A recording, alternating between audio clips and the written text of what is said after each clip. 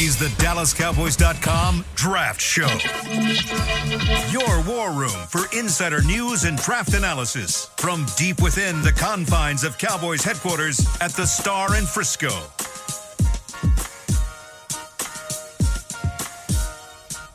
Today is Tuesday, January 30th, and we are 86 days away from the NFL Draft in Detroit, Michigan. Welcome into the Draft Show presented by Miller Lite, live from the SWBC studio here at the Star in Frisco. It is All-Star Game Week inside these buildings, inside these walls, and then out in Mobile, Alabama as well. We've got the Shrine Bowl in town and the Senior Bowl underway. Practices starting this morning from Alabama. We have Nick Harris out there. We'll talk to him in a moment. But inside the studio, we've got Bobby Belt, Zach Wolchuk, Brian Broaddus, Aisha Morrison.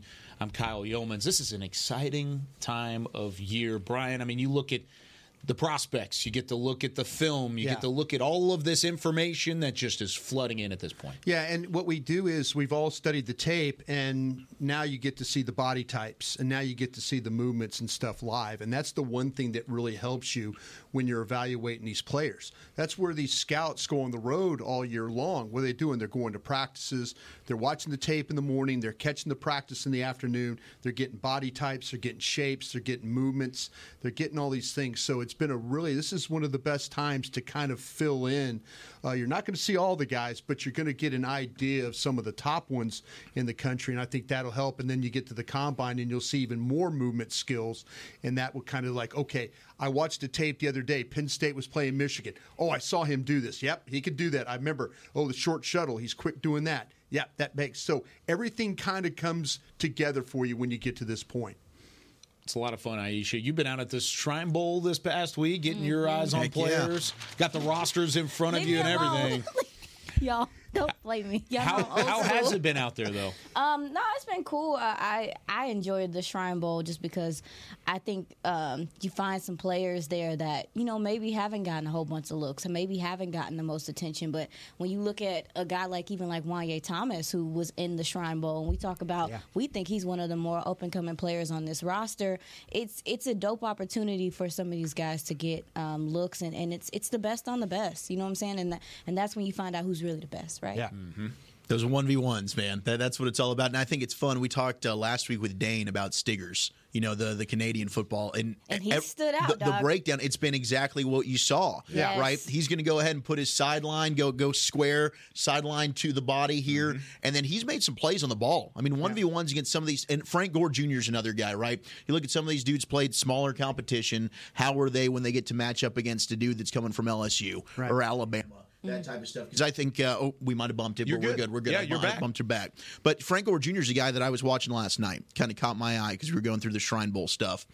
He's dominating against the Appalachian states. I mean, we saw a lot of Conference USA football being North Texas Mean Green. Mm-hmm. But I felt like he was in school for like 12 years. He was. And 2 years ago, I went back watched him in 2022. It's a family tradition. Against Miami. And isn't it weird? That one's going to make you feel a little bit old. Oh, yeah. But he's a guy that I think dominated when he was supposed to, right, at Southern Michigan, some of these lower-level competition. But when you get to see him in these type of environments, these practices, but also going back and watching him against Miami, this dude can just play. I mean, he's got some special elements to his game. Is a little bit smaller, but then when you get to see him in person, I mean, all these things plus the personalities of these guys, I also think is super important. I mean, we talk about that a lot with quarterbacks, but what kind of makes these guys tick, right? How much do they love the game? We've been taking notes. Man, I'm watching this dude play. It seems like he loves the game of football. You're able to tell in person when you actually get to see these dudes. Yeah, I wanted to comment on Stiggers real quick. I literally wrote down, he don't know no better, so he does it. Yeah. Because he's super raw. Exactly. And so you see him, and there's times where it looks like he got turned, but his hips are so he can flip him so quick, he can recover. He just has a nose for the ball. But I had the opportunity to meet him in interviews on the first day, and he just exudes confidence, y'all.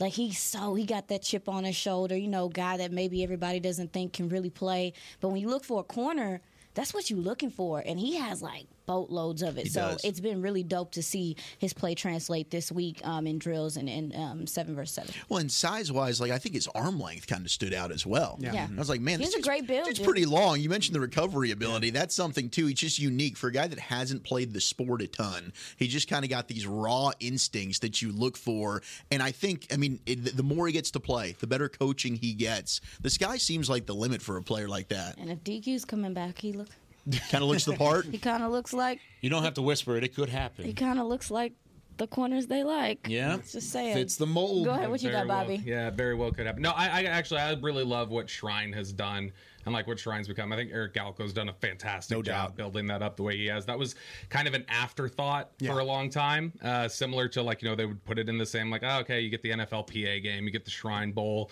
Those aren't going to be nearly as significant as the Senior Bowl, but they've got some real talent here this week. They've got Edge Cooper here from Texas A&M. John Brooks is a big one. I think there's just they've done a really good job of kind of stacking things up, and Dallas gets such a huge advantage. I feel like just being able to have that here at home, take advantage of that.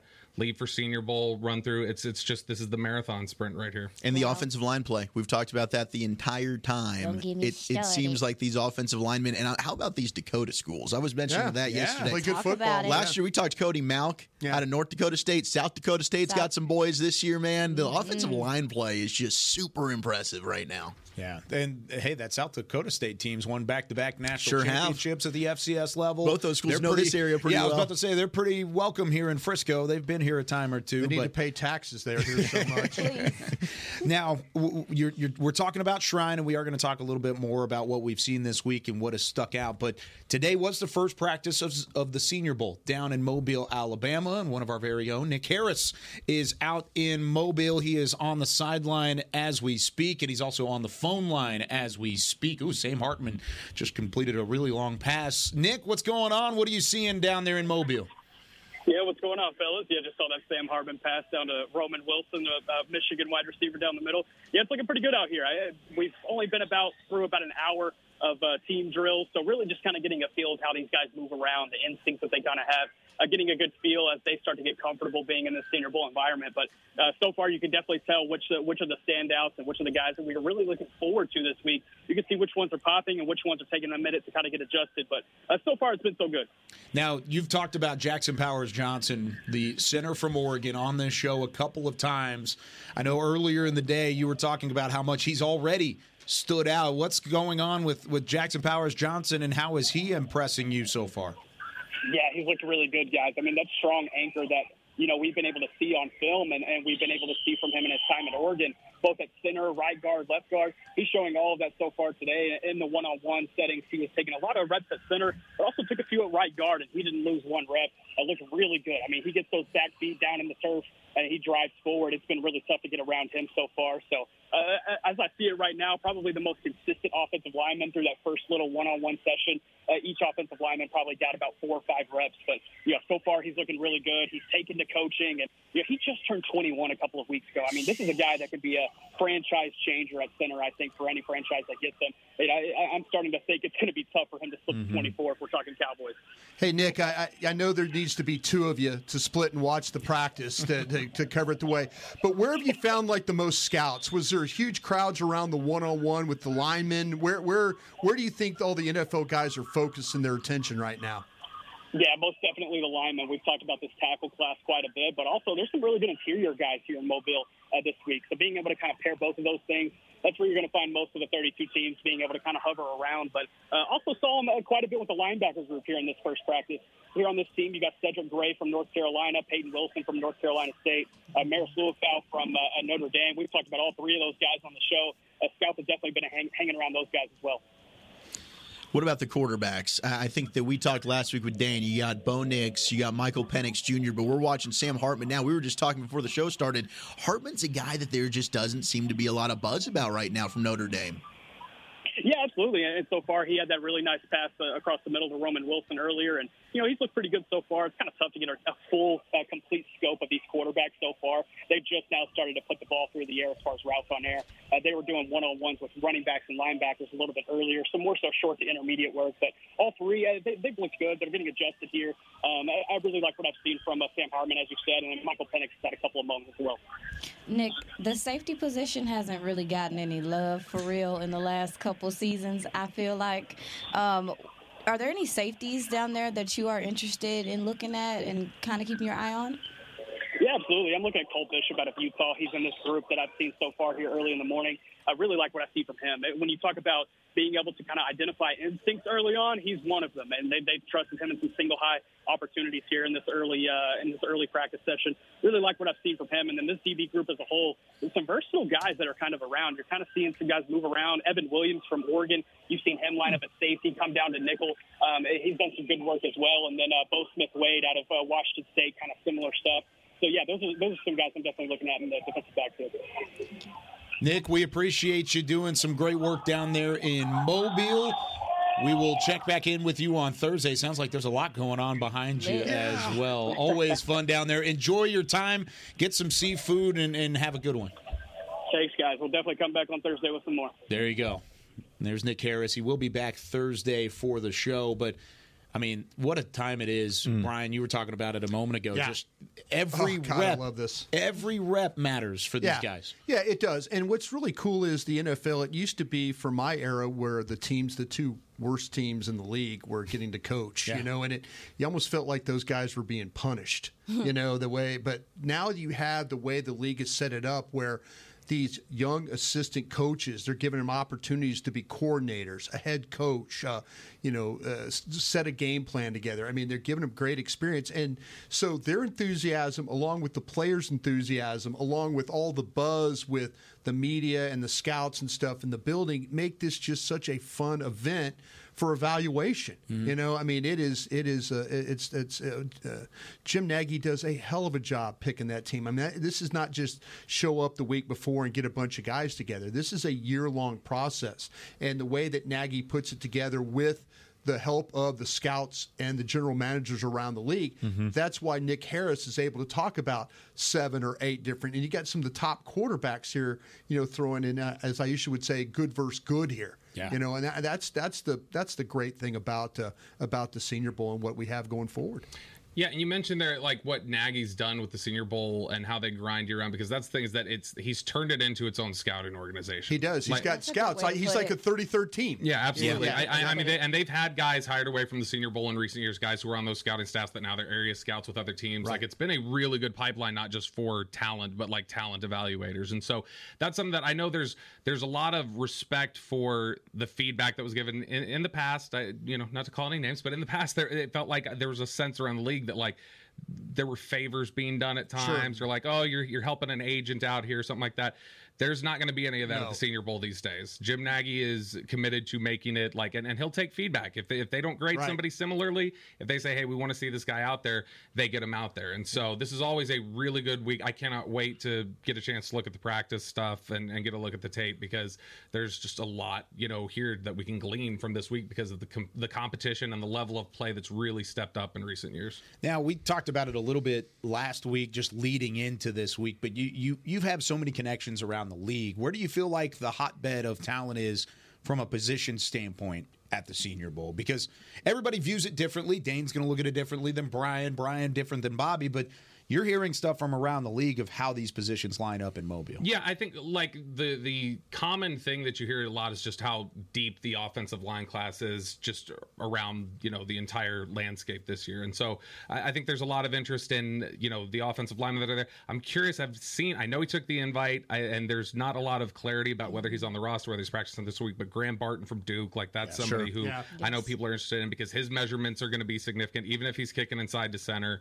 Questions about the arm length. length, stuff like that. I think that the one-on-ones will be big for him if he's out there, if he's able to take advantage of that. That's not gotten a lot of clarity. But just in general, you hear a lot of scouts talking about that the offensive line play is going to be big. That was one of the things we heard, too, about Shrine. Yeah. That Shrine had a lot of, really good value guys here at offensive line on both sides that they were excited about. So offensive line focus. I think, obviously, the big thing for Penix is going to be medical. But seeing guys like Penix and Nix and some of these older quarterbacks that are going to be on display, this has been a breeding ground and a difference maker week for quarterbacks in the past. Phillip Rivers vaulted way up to the top of the draft board and the draft conversation after Senior Bowl years ago. Dak Prescott made a big impression on the Cowboys here. Absolutely, yeah. And so I think quarterbacks, this is always a big week for them when you can see them in this setting. Baker Mayfield, I know, had a lot of people were impressed that he showed up and competed when he did a couple years ago. So quarterback is always a big one with the guys that are out there. And we mentioned Hartman, Penix, Nix. I think this is a big week for those guys too. Hey, Aiden O'Connell helped himself last year. Yes, he did. He certainly had a big one. But I am pumped about these quarterbacks because I think everybody's looking at them very differently. Bo Nix is a guy that you're seeing now in the first round in some mocks. We've been talking to Dane. Some teams might have him as the number 1, number 2 quarterback. I don't see that from Bo Nix. I've got like a 3rd round grade on him. To me, I think he was definitely helped in the offense that he was in. You don't see him reading the field a ton. It's kind of first read, boom, get the ball out. He had one of the quickest time of releases for the football in all of college football. I mean, Troy Franklin, I think, is an absolute stud. He had a ton of talent around him. From Oregon, right? Yeah, from Oregon. Yeah. So Bo Nix will be an interesting study this week because Michael Penix, to me, I think is a better prospect. I think Penix throws maybe the best deep ball that I've seen in this draft. I know Caleb Williams is just an absolute freak show as well, but I love being able to watch both of them together. And then you've got 2 family bloodlines with Luke McCaffrey and then Brendan Rice, Jerry Rice's son as well. Yeah. And I was seeing the NFL Network interviewing Brendan Rice earlier. McCaffrey's a guy just played at Rice. We talk about that level of competition. How does he do in one of these? I mean, we've seen a Cooper Kupp several years ago go and just absolutely dominate at the Senior Bowl. So that's what these are all about. Some of these guys that maybe the quarterbacks think you can get a lot from, to Bobby's point, but also some of the dudes, as I mentioned, you played at Rice, the North Dakota States. And I'm interested to see some of these bloodlines because we have a ton in this draft. It seems like more than ever. Jeremiah Trotter Jr. We talked about as well. I mean, there's so many legacy guys in this draft class. Yeah, I'm excited about that. Well, when you asked the question, Kyle, what position do you think, people are looking at? Wide receiver is pretty deep this draft. And it's interesting, too, because I wrote down back to normal, kind of, because last year we talked about it. It was so many smaller guys, and there was concern about the guy's size and all that stuff. And this year it's like 5'10", 5'11", 6'1". It's like it's only like a couple guys who are 5'10", 5'11". Most of these guys are over 6 foot, big catch radiuses and things like that. So I do think this wide receiver class could be important to some teams deciding to maybe try to get over the hump and get a second or third guy to be able to make a difference on their teams this year. Yeah. One of my favorite things about working here is whenever you're having normal conversations just in the building, at lunch, stuff like this pops up. And one of the conversations we had it was Nick Harris and a couple of others in the group, and we were talking about it yesterday. What happens if a 2020 situation happens where you need these other positions? You need a run stuffer. You need offensive linemen. You need a defensive end or 2 or linebackers. There are positions of need for the Cowboys, but you're looking up and you're at 24, and then all of a sudden you've got a guy that's fallen in your lap. You've got a Dunze, a Coleman, Troy Franklin from Oregon. I mean, you've got these guys falling in your lap. Do you entertain the option at wide receiver? Because you have CeeDee Lamb. Outside of that, you're bringing back Brandon Cooks. You're bringing back Jalen Tolbert. Who knows what Michael Gallup's future is in the building? Brian, would you entertain that just because of how talented this wide receiver class is yet again? I am always about the stack. Right. I am always, and I will die on that hill about the stack because I feel like that if you don't window dress your board and you put those players on that board where you would take them and you have the opportunity to grab them, I'll never forget this. We were in a draft where it was the Quincy Carter draft with the Cowboys, and we didn't have a first-round pick, and we had a first-round grade on Kendrell Bell, linebacker from Georgia. First-round grade. We don't have a first-round pick. It gets to us at the second round, and we took Quincy Carter. And I understand we didn't have a quarterback and all that. It's a long story how that all went. But that was our last first-round guy on the board. And Kendrell Bell ended up being AFC. Pittsburgh took him right after us, and he ended up being AFC Defensive Rookie of the Year. And that right there always confirmed to me, like, if you trust your board and put the players where they need to be, the draft gods will bless you in a lot of ways. And so I'm always about that. If the discussion turns into, don't jump tags, if you set your board how you feel, how it goes, and you could go right a lot of the time if you just follow exactly what your board tells you to go. And I think that could happen, especially too. Offensive line is important because teams need better offensive linemen. Yeah, clearly. I mean, I'm so sorry. Down. We've seen an influx of quarterback injuries this past year, which made a huge difference. I do think that position is important. So when you talk about wide receiver, I do think that a lot of these tackles and guards might go early. Some of these top guys. So maybe you do have a wide receiver fall to you, or a running back, or something fall to you that you're like, okay, well maybe I will take this guy here. To her point, you always hope that the quarterbacks are the ones that drive players to you. Sure, maybe trade back. Up there. Yeah, could the offensive tackles drive players to you? I think yes. Or do you want them to fall to you, though? That's my thing. You might want a Jordan Morgan out of Arizona. Yeah, I mean, I'm all about trying. I want a Tyler Guy. Yeah, I'd love to try and attack the offensive line in the first round. I mean, I think that's just where the meat and potatoes is of this first round. But I think, to your point, yes. Mm-hmm. I think absolutely. We're looking at, 7, 8 offensive tackles that could go in this first round. And that's not even including some like the Graham Bartons or the Fontenot from Washington that we think could maybe kick inside and be interior players. I mean, I think Nick's right. Powers Johnson, you look at the versatility that he's got from Oregon, teams covet that. I mean, this dude's played all across the offensive line, and I mean, it's tough to watch his tape last year and put anything negative in your notes. Yes. The dude is just a clean player, and we've seen the impact. I think you can look at right now the teams that just made it to the Final Four, center. Yeah. You're exactly right. And I think Travis Frederick, since he has left this Cowboys organization, and it's no disrespect to Tyler Biotish, but there's been a massive drop-off. Sure. And you look at some of the leaks and the issues that this offensive line has had, I think a lot of it has to do within the middle and the center position. And every quarterback you can evaluate, if you get pressure right up your face, it is going to disrupt everything you want to do offensively. Your timing, your rhythm, you're flushed out of the pocket. So I think, yes, I think teams are going to covet these offensive linemen. I think all of them are going to see them differently. I think some will look at an Amarius Mims from Georgia and be like, hey, I don't care about the lack of starts. Yeah. This dude is 20 years old. Yeah. He is a freak athlete. I can look at him and build him into an all-pro type of lineman, right? I think the same thing, maybe a Patrick Paul. We don't love him out of Houston. I think he's a little bit sloppy, a little bit top-heavy. But skill set wise, physically, he looks the part. I think everybody's going to look differently at these offensive tackles, and it's going to cause one might go way earlier than we think. You know, a Kingsley from BYU. Yeah. I mean, he's a guy that's playing in the Senior Bowl now. Not going to try that last name, are you? No, I'm not. Suamataia. Suamataia. Bobby. I mean, well done. That's there's so many offensive linemen. I think where they come off the board will be fascinating. That name, by the way, he didn't help. Did you not nail it? No, it is. But he didn't help you while you needed the name. No. Yeah. But it's okay. We got it. No, that is the thing, though, is that if you're talking about like teams coveting offensive linemen and wanting to use that capital, because that is where like the real top heavy aspect is of this. And, you know, receiver, offensive linemen, those are the guys that could be pushed down to you or whatever else, depending on how teams stack it. I do think you should covet offensive linemen, though, here. Like you need to be part of that discussion.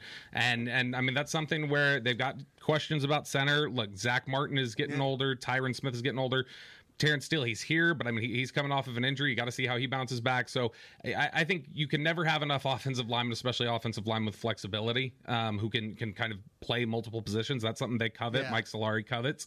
Yeah. And so, I think that offensive linemen should be high up on their first round consideration. They've proven that they could take first round offensive linemen and they're plug and play guys. Yeah, absolutely. I mean, that's the one thing you could take that to the bank with these guys. I have a question. So since we're talking about offensive line, I'm very curious about Asim Richards still. Mm-hmm. I don't know, because I was surprised in the instances where, you know, Tyron was out and he wasn't the next guy, in those instances. Even for them to go with Edoga before him, when we had seen, to me, enough of Edoga to know maybe that's not it Sure. there. So I am curious about what I do think that'll play a role in some of maybe some of their decision making with if they decide to take a tackle early. But then also too, you have Matt Waletzko who has these shoulder injuries. What do you think you're going to consistently get from him at this point? Because this seems like a reoccurring thing with him since college. I think it's a hereditary thing from my understanding. Yeah. So it's like, hey, are those gentlemen going to make a difference in some of their decision making? Or do you think that maybe we should be continuing to look no matter what? I think you got to keep looking. He's a 5th round pick. Awesome Richards, he was high on our list of a day 3 guy. Yeah. Right. And so when they took him at the 5th round pick, that was a value there. But they've also shown, as good as they are of picking guys in the 1st round, they also aren't going to rush day 3 picks into a starting lineup either. That's it. And I think it's more of a developmental task for them with Awesome Richards. Okay. Plus, they don't want to put him in a situation like Waletzko where he's having to battle through injuries. He's having to battle through certain things. Josh Ball's another example from the 2020 draft of a guy, 2021 draft, of a guy that they took on day 3. They wanted him to develop, and it hasn't necessarily worked out in their favor. They want to take their time with that guy, with Awesome Richards specifically, because they've maybe been burned in the past in a situation like that. I think you got to. I think you got to fix the center first. Yeah, me too. I'm looking at center. That's fair. If you had to tell me, and this is nothing to like I said, I do have. I'm with you. I do have my concerns about Awesome Richards, but I think he's the one guy that I was watching from North Carolina last year when he was taken, and I remember talking to Will McClay after the draft. I said, you got value there. Yep. You picked a guy because sometimes you take these kids and they might be, and no offense to directional state school, whatever, but you kind of look at for trade. This kid played at North Carolina, played at a very high level, played against really good competition, played well against good competition. Yeah. I think the traits are there for him to develop. Okay. But at center, I mean, if you want to talk about T.J. Bass, I haven't seen T.J. Bass play center. So that's what I'm saying. A lot of people say, well, why wouldn't you just plug Bass in at center? Or why wouldn't you just play Hoffman? Yeah, I like what you're saying, but also I'm looking at the draft right now and I see 4 guys I like better than that option. Right. That I know I've seen these guys play center at a very high level. I think if you address the center spot here and you fix it, you're going to fix a lot of your offensive line problems. Preach. I agree with you 100%. And that's going to sound like a slam to Biadasz. And I mean that in no disrespect, but there are times where he is good, and there's times where he is a liability. Yeah. And that is and I think they know that. I think they know that. And this, it's just like you can't pass the opportunity, in my opinion, of how many good centers there are in this draft and not address that. But maybe they will have a player in their stack that's higher than a center, and they will work it that way. And if that's the case, I admire them for doing that because they've done it before. And maybe it is one of those offensive tackles. I would still take one of those tackles, and I'm not concerned. Because, look, Awesome Richards, if he ends up being a swing tackle for you, that's an important position. I mean, we've seen that's that a great value with the Dallas Cowboys. Too. Absolutely. To find a swing tackle in the 5th. They've struggled. I mean, you mentioned Udoga. If he's a guy that can fill that spot, I'm totally okay with that. Good for him. Okay, Aisha, I'm going to let you take an offensive tackle or a linebacker. And they're both grades are the same on your board. And maybe their tags are touching in your stack. Either an offensive tackle or a linebacker on your board. I'm probably going to take a tackle. I mean, especially too with linebacker, we haven't. I don't know if we've talked about it a lot, but I think the DT position didn't help you at linebacker either. No, this that's year. a good point. No, they did not. Point. I mean, I ain't gonna. You kind of miss Carlos Watkins.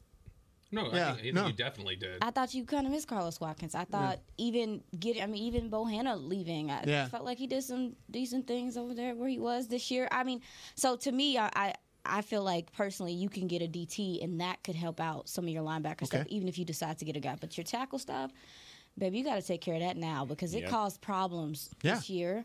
But I do agree with you that center is important. And I also think it's important, too, to your point, Zach, is that Zach Martin is getting older. Yeah. And it's not a knock to him, but, hey, he needs somebody steady on the other side of him because he's not only dealing with Terrence Steele coming back from injury, trying to, get his things together. Absolutely. When your center's getting his tail kicked sometimes. And your guard's having to help out a lot. Because his awareness is there. He's aware. He knows.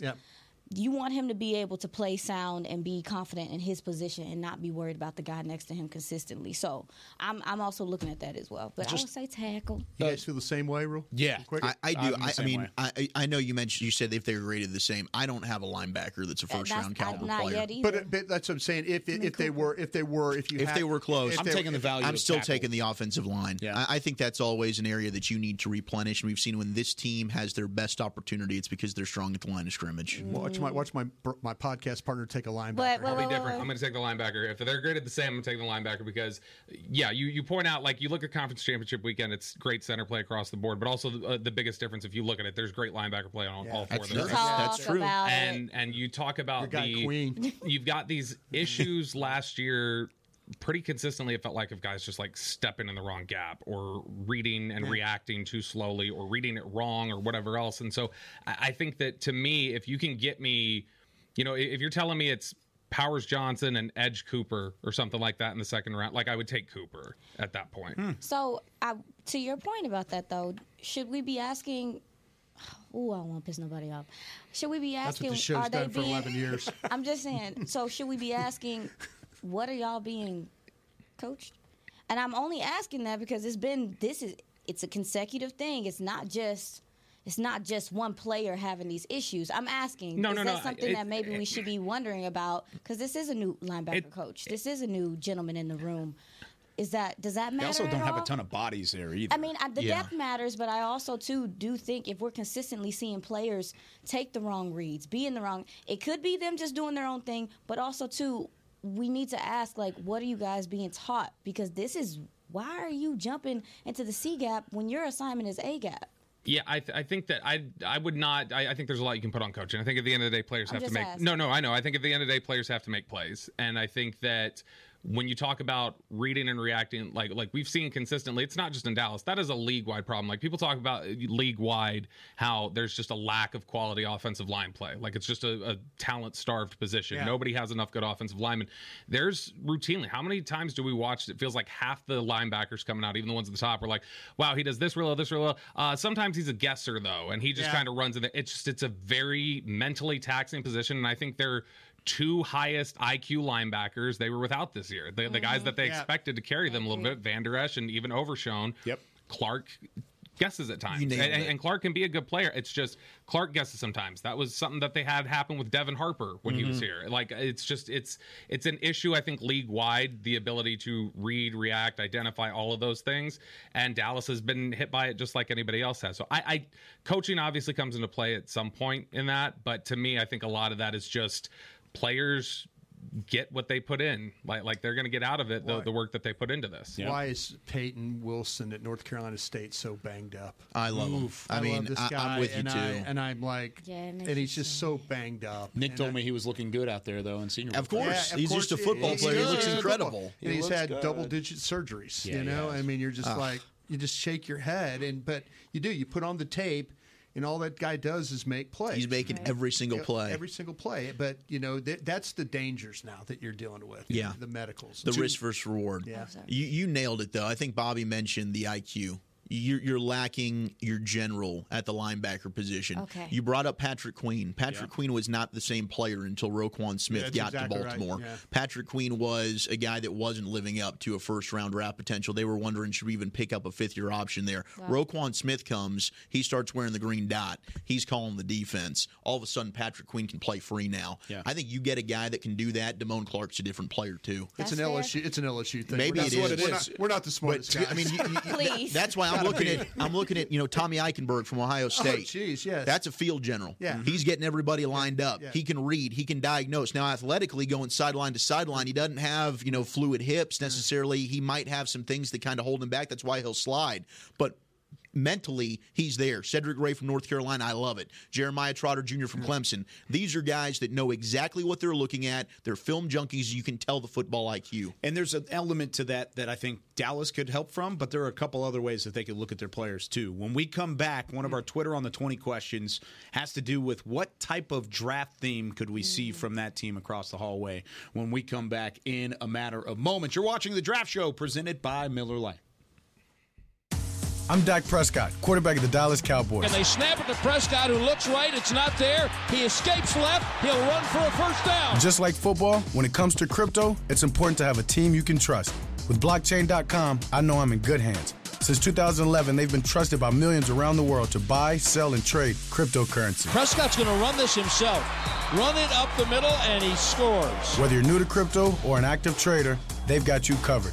What are you waiting for? Get started at Blockchain.com. I'm Darren Woodson, former Dallas Cowboy player and Super Bowl champion. When I played in the NFL at a high level, I relied on my vision to see the field. As I started getting older, I noticed my vision wasn't as good, and I was getting frustrated from wearing my glasses all day. I went to Laser Care Eye Center, and Dr. G talked about all the options. Thanks to technology and Laser Care Eye Center, I can see near, far, and between. Don't fumble your vision any longer. Visit them at dfweyes.com and tell them Darren sent you. They got me back on my game. In a stressful world, Lincoln provides balance and calm amidst the chaos by creating sanctuaries that move you through the world with ease. Our vehicles make your time richer and more uplifting with human-centric design, intelligent technology, and powerful performance. As the official luxury vehicle of the Dallas Cowboys, driving a Lincoln is just another way to show your team pride. Experience our full lineup of luxury vehicles, including the Corsair, Aviator, Navigator, and Nautilus at Lincoln.com. Hi, I'm Danny McCray, Dallas Cowboys alumni player here with Smoothie King. And Smoothie King wants to ask you, what's that sound? That's the sound of us magically transforming our smoothie bowls into 2 new decadent flavors. Dig into a cool acai or pitaya bowl, handcrafted with crunchy, purely Elizabeth granola, fresh strawberries, and finished with a velvety chocolate hazelnut drizzle. Perfect for breakfast, lunch, or anytime you want to munch. And that's the sound of you making them disappear. Smoothie bowls, now in 2 new decadent flavors. Only at Smoothie King, the official smoothie of the Dallas Cowboys. When you need mealtime inspiration, it's worth shopping Kroger, where you'll find over 30,000 mouth-watering choices that excite your inner foodie. And no matter what tasty choice you make, you'll enjoy our everyday low prices, plus extra ways to save, like digital coupons worth over $600 each week. You can also save up to $1 off per gallon at the pump with fuel points. More savings and more inspiring flavors make shopping Kroger worth it every time. Kroger, fresh for everyone. Fuel restrictions apply. This is the DallasCowboys.com Draft Show. Welcome back into the Draft Show presented by Miller Lite. Taste you can depend on. This segment is brought to you by your Texas Ford dealers. Ford is the best in Texas. Brian Broaddus, Aisha Morrison, Bobby Belt, Zach Wolchuk. I'm Kyle Yeomans, and Chris Beam's in the back. He's getting ready to press a button because it's time for some Twitter on the 20. Twitter on the 20. Sorry. There you go. Did it do it? That was Beam. We did it. It didn't do it, but that's okay. Okay. Luis says gave out. It did. All these years, it just gave out. It was done. Is this year's draft theme to get more physical players? If you were the front office, what would you do in your approach? We'll start with Bobby Belt on that one. Look, I mean, I think they had their physicality draft a couple of years ago. And I think they feel like they got those guys. I think they feel like toughness and physicality they got with Tyler Smith, they got with Jake Ferguson, they got with Sam Williams. I think that was a big point for them a couple years ago. Worked out pretty well for you. It did. Yeah, no. And I think that this year, I think they would say that the physicality thing has been more overblown than tape showed for most of the year. I think they felt like they were a pretty reasonably physical football team for a lot of the year. And I'd probably agree with that. It was not the same issue you saw the first time they lost to San Francisco. That was a team that had a lot of trouble with physicality. Every game that year they ran into that. I think it's always a consideration. It's always included in there. I think the mental makeup, I think they want some guys who are a little nasty, and that Jake Ferguson energy that gets up and kind of annoys people and things like that. I think they like that. I think they want more guys like that. And so I think that's a trait they'll look for. I don't think it's, hey, this is the primary focus. This is how we're this is the primary focus as we stack our board. But I think that that's going to be an important trait that if it's put in the scouting report, that's going to stand out to people here. What do you think? Why y'all look at me? Because it's your turn. Because you're on this show. Is it my turn? It's your turn. It's your turn. My turn? Oh, I thought we was going count. Oh, we want to go. Hey, do your thing, girl. Yeah, no. I do think it is important. We talk about the mental makeup of some of these guys. I kind of do want some guys that don't know no better. I really do. And part of me is just because this plan for this team does come with a lot of mental, emotional, different strain, different pressure. I definitely want to see if there's some gentlemen that they can bring in here who just love football and want to go play like a Stickers, like who's just trying to prove himself and has that rawness to him and that edginess to him. To your point, I thought Jake Ferguson was a really good, because there's times you will look at Jake Ferguson make a play and he had the defense hype on the sideline. Yes. And I do think that matters when you talk about temperament and once you get hit in the mouth, how you respond. And I think that's the biggest thing is I'm looking for them to have guys that respond better to getting hit in the mouth, because I felt like every time they got hit in the mouth this past year, it was a struggle to get back in that mode, and it was deflating at times as well. Yeah, and I will say I think that is a massive area where they missed Trayvon Diggs this year. Yeah, was they missed that intensity, they missed that edge. He was a tone setter for them in the secondary. And I think that when we talk about, like, jumping back a little bit, when we talk about resetting center and doing different things, like, you have to have an awareness that walking away from Tyler Biadasz means also walking away from generally kind of your enforcer on the offensive line and the guy who has some of that edge and plays with that intensity. For a team that wants more of that, like, I'm not saying that he's come back, but for a team that wants more of that, like, you're going to have to consider that when you're looking at these centers too, is how you're going to make that up if you're saying goodbye to him. Temperament, yeah. And that's everything that I'm looking at with these offensive linemen. You know, the more grit, the more toughness, the more I'm playing through the whistle, the more I'm knocking your face in the dirt. We're going to get after it, down after down. Zach wants a bleep That's what I'm watching. That's what you want. And you want got a guy that in that's these just centers. Come in. So I know Tyler Biadasz in training camp don't pick a fight with me. The problem is we're seeing inconsistency in Tyler Biadasz getting overpowered and bullied at times. And can you upgrade that on the football field week in to week out? And I think some of these guys do give you some of that same play temperament that a Biadasz does, and that you want. I think you're right. He is one of your guys along with Tyler Smith on the offensive line. But I think a lot of these tackles that we're watching, a lot of these guards and centers have that. That's certainly something that I'm looking at, because I think one draft, you're not going to fix your toughness issue. I think that's something you commit to. That is something that you want overall. You're looking as players that you're drafting year in and year out. That's the kind of culture and temperament I want in my football team. I think you got to keep just going to that well. Give me the high IQ football player. Right. Because when this defense busts, it's because they bust coverages or they bust assignments or they do stuff that they're not supposed to do, what you were talking about earlier, Aisha, where jumping in gaps. You know, knowing damn good and well you've got A gap and you're playing, all of a sudden you're standing in the C gap because you're guessing.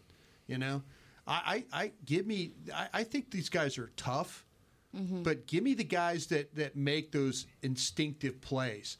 You know, I need more of a Sean Lee. I need a smart, tank.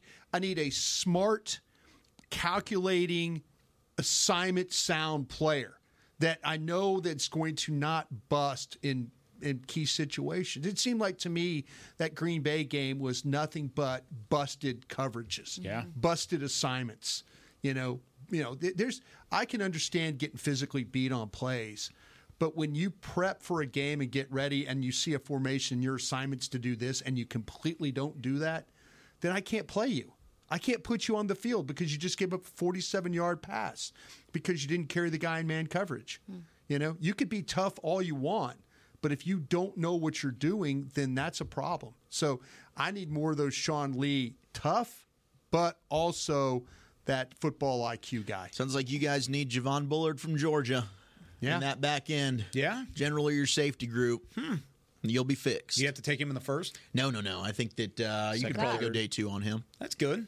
I like that. I think the one thing I said about him. When was the last time we just said he's my favorite guy in the entire draft. Oh, he's your pet cat. He's my dude. You're putting the staker on it? Yeah, I love Javon Bullard. You know who this guy is? Who is it? He's Petrie, the kid from Baylor. Jalen Petrie? Oh, that's my right. God. This is who this kid is. That's what you think about him? I ain't watched him yet. I think he's the best. Petrie's turned out pretty good. Yeah. Look, I'll take him pound for pound best DB in the entire class. Barnacles. I love him. He's one of those. He's one of those. If it moves, he'll strike it, guys. You know, the ball skills are there. I mean, he's got a high football IQ. You're absolutely right about that. He's short, though. He's a 5'11" guy. What he measured at the Senior Bowl, I'm sure that they've got. I need to check my guys. Yeah, I'm sure that I had that somewhere in my life here. The spreadsheet's getting updated this week. All right. with that all being said, here's our second question for Twitter on the 20. He was 5'10 and a half. He was 5'10. Hey, short. Don't make the Winfield Jr. mistake. No, he's 5'10", 197. Now he's okay. He will knock the out of you. He's physical, downhill player. Yeah. Colin asked, given the position strengths in the draft, offensive line, wide receiver as a couple examples, which positions do you think Dallas should be more aggressive at upgrading through free agency as opposed to relying on the draft? It's a draft class? show, sir. DT. Well, it's mostly to open up position-wise. I'm just kidding. Yeah. I'm totally kidding. I think it is a good question, though, because with free agency coming before the draft, you're going to know some of the holes that are remaining in your roster. How much are they really going to jump into that? Defensive tackle, please. Yeah, I mean, how much are they going to, Bobby, how much are they going to jump into that? So I mean, I think that's they every year will create contingencies. Sure. Like every year they create contingencies across so that they can go best player available. I think if you're talking about actually having to look, I mean, you got to free up cap space to begin with because right now you're projected to be 20 million plus over the cap. I think the thing for them, I would wonder if they would look at it and say, like, obviously they're going to have interest in some linebackers. They've been thin there. But I would wonder if they would look at it and say, because they want guys who are going to read and react correctly, they want IQ guys, if they would look and say, linebackers more of something where I'd like to have seen it on tape at the NFL level. Like, I would like to see that this guy's got experience, knows what he's doing.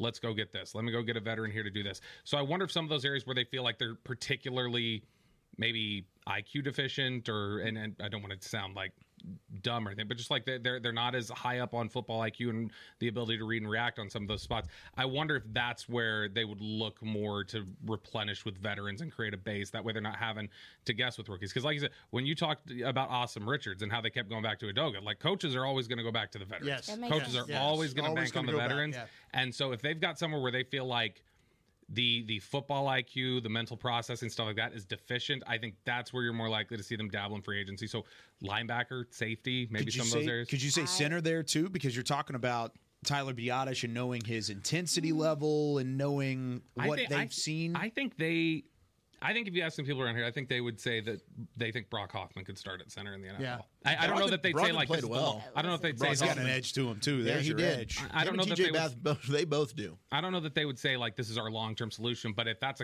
like they would, I think they'd feel comfortable with that as a contingency. Is like, hey, if we get wiped out, we can roll with this. I mean, I think if Zach Martin had held out, like Brock Hoffman was starting at guard to begin the year last year. Wow. And so I think they really do believe in him, and he's somebody who could be part of their contingency plan at center. I get that. If we're talking about free agency, I would definitely be looking at what veteran defensive tackle you could get in free agency. And I only say that because love me some Hankins to infinity. However, when he's gotten injured, it's mattered for this team. And it's unfortunately, it's happened at, like, key times. So when he's come back, like, I felt like he looked almost the same, but it's made a difference. But you also didn't get much from your rotation. No. And we're talking about linebacker, baby. They getting climbed on consistently for a reason. Yeah. And so, to me, you know, obviously we're on Mozzie Watch and all that stuff. I think also, too, you need proven talent there to move forward and kind of stabilize the middle of your defense, because a lot of this jumping out of gaps and compensating, a lot of that to me was because of the middle of that defense not being shored up. So that's where I would be looking if I were, you know, important like that, to be looking for how to go forward and improve this team and outside of the draft. Those are two spots, linebacker and defensive tackle, that have some good names. Can I interest anybody in a veteran running back for $3 million? Sounds good. Ooh, I want to hear. I'm in. Because I think we've talked a little bit about this draft class at running back, and there's certainly some guys that we like, and that'll probably go maybe pair third draft with a pair. I think so. I don't know that there's a running back like we looked at last year with the Bijan Robinson and Jahmyr Gibbs. Where you're like, I can hand my backfield over to this guy and be good to go. Even Jahmyr Gibbs was a 12th overall pick, and they still paired him with Montgomery, and it worked out in Detroit. Like Jalen Wright from Tennessee, I'm a big fan of. I mean, there's Ray Davis from Kentucky is right now in the Senior Bowl. I think there's definitely options. I mean, if you wanted to go with the Jonathan Brooks, Trey Benson from Florida State, but I think all these guys could benefit from a veteran with them. Shrine Bowl veteran people here. Oh, yeah. What are Louisville running back look like? Isaac Garrido? I saw him. It's Garrido. Garrido? Garrido's a great name. He's a little for undersized, right? Am I tripping? I had him at 6'1", 225. He's that big? He didn't look that big on the field. Yeah, he looks maybe little. that's the measurements I was working on. I'll tell you what, man. He's a transfer from Wisconsin. Mm-hmm. Gotta hate when I can't pronounce these kids' names the right way. Is it did I say it right? I'm looking it up currently. But I got it. Ghirardelli. Please. Please. But, man, there's nothing. I mean, you watch him play against USC and you watch him play against Miami, Boston College, Kentucky. This guy is a kind of a versatile player. Yes. And you could throw it to him. He can run it. You have to get bodies to him. I mean, he is a zone runner when it comes to press the hole and then go. And I was really, really interested. I know, Bobby, we were talking about some names last night of people that might be, but this guy is a finisher. He was from Louisville, number 23. And he's going to get north and south quick. I love his toughness. I love his ability to catch the football. And I love the traits about him for that because he's the downhill guy. So he might fit into that third, fourth round type of a back for somebody. But I didn't know if he did anything for you guys. No, he stood out to me. He stood out to me as a receiver. Yeah. That's where I noticed him. It's right. like, oh, okay, this dude can run some routes. Yeah. And I liked his hands were soft. He was definitely very explosive when he has the ball in his hands. To your point, he can get in the open field and make plays and make people take bad angles. I noticed him yesterday. Yeah. And I mean, because they used. He looked short to you though in real life. He looked I thought he was little. Huh.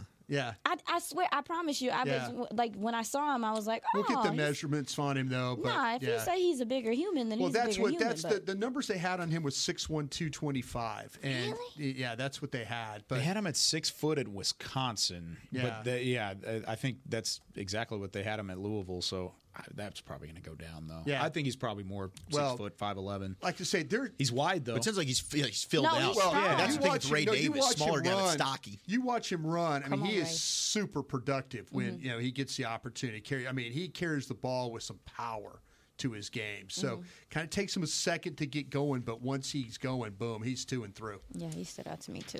All right, let's take our second break. When we come back, I want to hear who's the best you've watched this week. It could be Shrine Bowl in person. It could be Senior Bowl. It could be just general film, general tape. Yeah, give it all to me when we come back with more of the Draft Show right after this.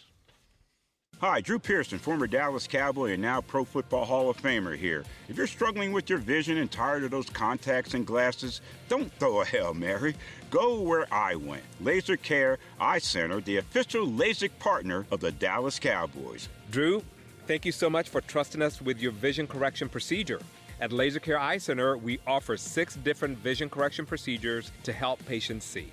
Check them out at dfweyes.com. Tell them Drew sent you. Hood, hood. In a stressful world, Lincoln provides balance and calm amidst the chaos by creating sanctuaries that move you through the world with ease. Our vehicles make your time richer and more uplifting with human-centric design, intelligent technology, and powerful performance. As the official luxury vehicle of the Dallas Cowboys, driving a Lincoln is just another way to show your team pride. Experience our full lineup of luxury vehicles, including the Corsair, Aviator, Navigator, and Nautilus at Lincoln.com. I'm Dak Prescott, quarterback of the Dallas Cowboys. And they snap it to Prescott, who looks right. It's not there. He escapes left. He'll run for a first down. Just like football, when it comes to crypto, it's important to have a team you can trust. With Blockchain.com, I know I'm in good hands. Since 2011, they've been trusted by millions around the world to buy, sell, and trade cryptocurrency. Prescott's going to run this himself. Run it up the middle, and he scores. Whether you're new to crypto or an active trader, they've got you covered. What are you waiting for? Get started at blockchain.com. Hi, I'm Danny McCray, Dallas Cowboys alumni player here with Smoothie King. And Smoothie King wants to ask you, what's that sound? That's the sound of us magically transforming our smoothie bowls into 2 new decadent flavors. Dig into a cool acai or pitaya bowl, handcrafted with crunchy, purely Elizabeth granola, fresh strawberries, and finished with a velvety chocolate hazelnut drizzle. Perfect for breakfast, lunch, or anytime you want to munch. And that's the sound of you making them disappear. Smoothie bowls, now in 2 new decadent flavors. Only at Smoothie King, the official smoothie of the Dallas Cowboys. This is the DallasCowboys.com Draft Show. Back here on the Draft Show, the 99th annual East-West Shrine Bowl will feature 130 of the nation's top NFL draft prospects Thursday, February 1st at the Star in Frisco. Tickets as low as $20 are available at shrinebowl.com. Proceeds benefit Shriners Children's. So plenty of time for you. And by plenty of time, I mean you've got like 48 hours. Get your tickets. Come on now.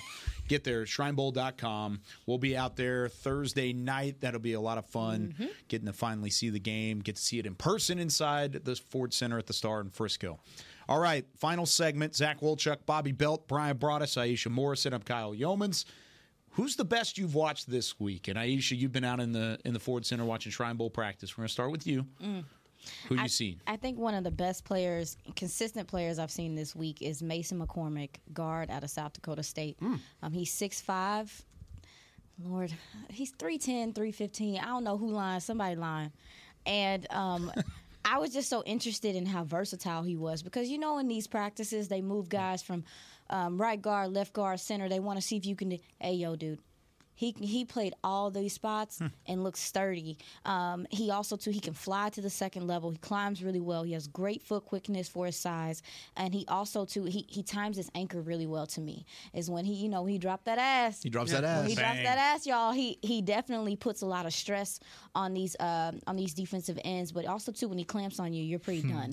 The balance is there for him, and the hand placement is consistently really strong with him. I mean, he's wrestling. He was wrestling. If you look at some of the film from the one-on-ones, just aware as well. I thought he had a really good week, and I think people are going to be looking at him, especially since we talked about offensive line. Versatility matters, but hey, he's versatile, and he's shown he can do it. He can do it, and he also played multiple positions in college as well, so he stood out to me a lot this week. I like Christian Mahogany, the guard from Boston College. Dude, Yes. on this Really offensive good. line kick. This dude I'm on an O-line kick, man. You know me. I like my big uglies in the trenches, man. But this guy has played both sides, left and right guard. So, you know, you can go ahead and switch him if you need to, but he fires off the ball in the run game. He plays with aggression. And when you watch him pull, this guy is violent off the edge. And you watched him against Florida State, and he ended up getting some reps 1v1 against Verse, especially where he gets pulled. And Jared Verse was like, please no. I don't want anything to do with you, sir. And I love Jared Verse. I think he might be my number 2 edge in this class. But he's got long arms, not the quickest lateral movement, but he's a guy that can get to the second level, nasty in the run game, uses arm extension well to keep defenders off of him in pass pro. He's another guy, not a good base to him. But I love the way once he gets latched onto, he's got a firm anchor. He's very, very difficult to get off. Can win in a phone booth, finish his blocks, love his play temperament. I think that's a kid that's made himself some money here over the weekend at the East West Shrine Bowl. What you got, Brian? I'm going to go for a player that I just scouted this week, and I'm trying to decide. The Broaddus boys are split. My son thinks this guy is Calvin Ridley. I think this guy's Jordan Addison. It's Xavier Worthy, the wide receiver from the University of Texas. Okay, let's go. And Bennett says he's Calvin Ridley. He says he's a plus route runner with breakout speed. I like what my son's saying there. But he plays outstanding in all areas. He's a big-time receiver. He's a big-time punt returner. He'll wow you with his ability to play in space.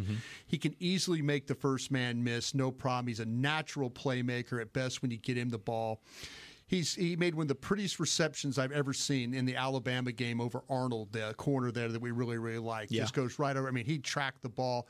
This guy could beat you in numerous ways. He runs slants. He hits you with the deep ball. He's a fluid athlete.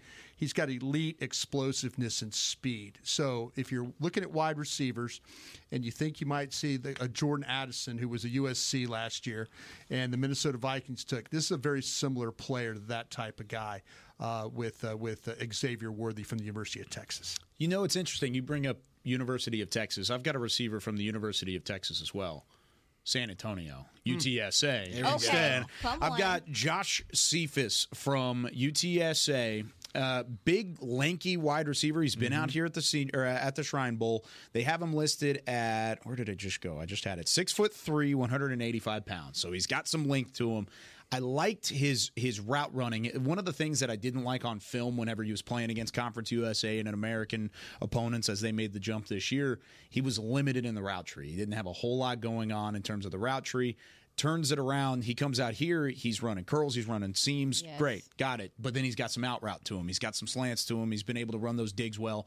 There was one rep yesterday where he ran really kind of an out and up and just got around his guy, built a ton of separation. Quarterback just completely missed him. Just a terrible throw. And so I like what he's done. It's been kind of limited in terms of the quarterback play in the Shrine Bowl specifically. I think he's got a legitimate shot to go, let's say, early day 3. Yeah, got a 4th-round grade on him. Yeah, I think I'd probably put him early 5th, if just based off of it early. Running, where I'm going to see what he runs in the 40 and probably thinking maybe late 4.5s, not the speediest guy, but he builds separation off of separation, route running, and I think that's something that I really works like. back to the football really well. Yeah. Yes. Certainly a yak guy, yard after catch. He can make plays in space. The one thing about him, and for his size, I was a little surprised, he needs to get a little cleaner off press coverage at the line of scrimmage. He doesn't. He wins at the line of scrimmage, but not with physicality. It takes a little bit. He doesn't waste steps. That's what I like about it. He'll engage a little too much with the hand fighting, which is fine. It's like he wants to get physical. He doesn't shy. But it's like, nah, dude, I need you to get up the field and get in your route here. Right. I need you to quit playing pitter-patter with the corner here because the corner is fine with that. I'll go ahead and disrupt the timing here. He needs to just get up the field and go. But I love Joshua Cephas. The one thing about him, he did run into some DWI issues in college. I'm sure people are going to want to check some character concerns there. And you'll have conversations. That's what, I mean, honestly, if Dallas, let's just say Dallas is looking at him. They're having him here. You can have him at the 100%, combine. and that might just be a maturity thing. You'll bring him down. You'll make the trip down I-35. Yeah. You'll have plenty of conversations. We've all made some dumb decisions. So, I think there's you want to talk about him? No, I don't. Oh my God. What's the dumbest thing you've ever done? Let's not talk about it. No. You have anybody, Bobby? Yeah, so I've already I've been running through offensive line this week, and so I finally got around to seeing the guy we talked about earlier today, Suamata Ia, and my gosh, like that to me, that guy's going to be a star to me. I think he's going to be a dominant player at the next level. To be honest, he looks like he's built in a lab. The problems with him right now are, I think, technical things that are reflected from being such a young player. He just turned 21 about a week ago, I think, but he's got mental processing stuff. He obviously gets his pad level too high at times. At times he's so nasty and intense. He wants to just like blow everybody off the ball. It causes some overeagerness at times. I think that causes him to miss on times. But you're talking about a guy with the type of wingspan, the ability to push guys upfield. The ability, when you talk about here in Dallas, when we're just looking at like guys wanting to improve the run game, getting up to the second level, being able to pull, do some different things, I think he's got special ability to do that. And this is somebody who, while there's mental processing stuff that you have some concerns about when you watch it, I think what you do see, though, is natural instinct and feel. Mm-hmm. And so to me, I think typically whenever I've watched players in the past who have a natural feel and have natural instincts, I think that those other questions about reading and reacting, things like that, are fixable. They tend to get fixed. Colton Miller was like that. Colton Miller was a guy who had feel and instinct, but technique-wise was a mess. Yeah. And some of his processing was a mess, but it projected out because he had natural instinct. Man, I think you got this. Again? Say the name. Suamata Ia. Suamata Ia, BYU. Okay. He's I think, man, I watched him against Texas and Texas Tech. He was much better against Tech than he was against Texas. And I think going up against that defensive line. I think Bobby's got him right. I think he'll need to coordinate his hands and his feet better. Yeah. That's something he's going to have to work on, putting himself in better pass blocking positions, because he gets a little lungy and he gets top heavy. But he can be tough to deal with. He needs to trust his strength more, don't you think? Yeah, he's a massive strong guy. Yeah. I mean, he is a massive guy. 6'6", I don't get the 320. lunging out of position with him. It's tough, but I mean, he didn't allow a sack and 361 pass block snaps 2 years ago. Yeah. I mean, the dude's steady. Yeah. There's a lot to love about this offensive line class. I love it whenever we're bringing. I mean, you're thinking he's a star. Is he a first-round grade? Yeah, he's first-round grade for me. Well, I think he nailed the awareness. Like, you can tell stunts and blitz pickups. He knows exactly where he needs to be. But there's growth, too, with a lot of these offensive linemen, because they have the size, they have the ability, but then there's little knocks here and there, but they're all teachable knocks. Yeah. That's what I think this offensive line class stands out for me, at least out of the ones in the past couple of years. All right, we will be back on Thursday. What was that? Something happened? Nothing. I'll bring up the center later. You'll bring it up? Bring it up later? It's a nice tease. Okay. Yeah. Maybe Thursday. Got a couple days to deliver on that. Yeah. We'll be back Thursday. More Shrine Bowl practices, more Senior Bowl practices, more film to break down coming up at 11 Central Time. Bobby, it was great getting you back on the show today. Good to see you. Yeah. Thanks, Bobby. We'll have Nick Harris out there as well from Senior Bowl practice in Mobile, Alabama. For Chris Beam in the back, Bobby Belt, Zach Wolchuk, Brian Broaddus, Aisha Morris, and I'm Kyle Yeoman saying so long from the Draft Show. We'll see you on Thursday. This has been a production of DallasCowboys.com and the Dallas Cowboys Football Club. How about this, Cowboys? Yeah!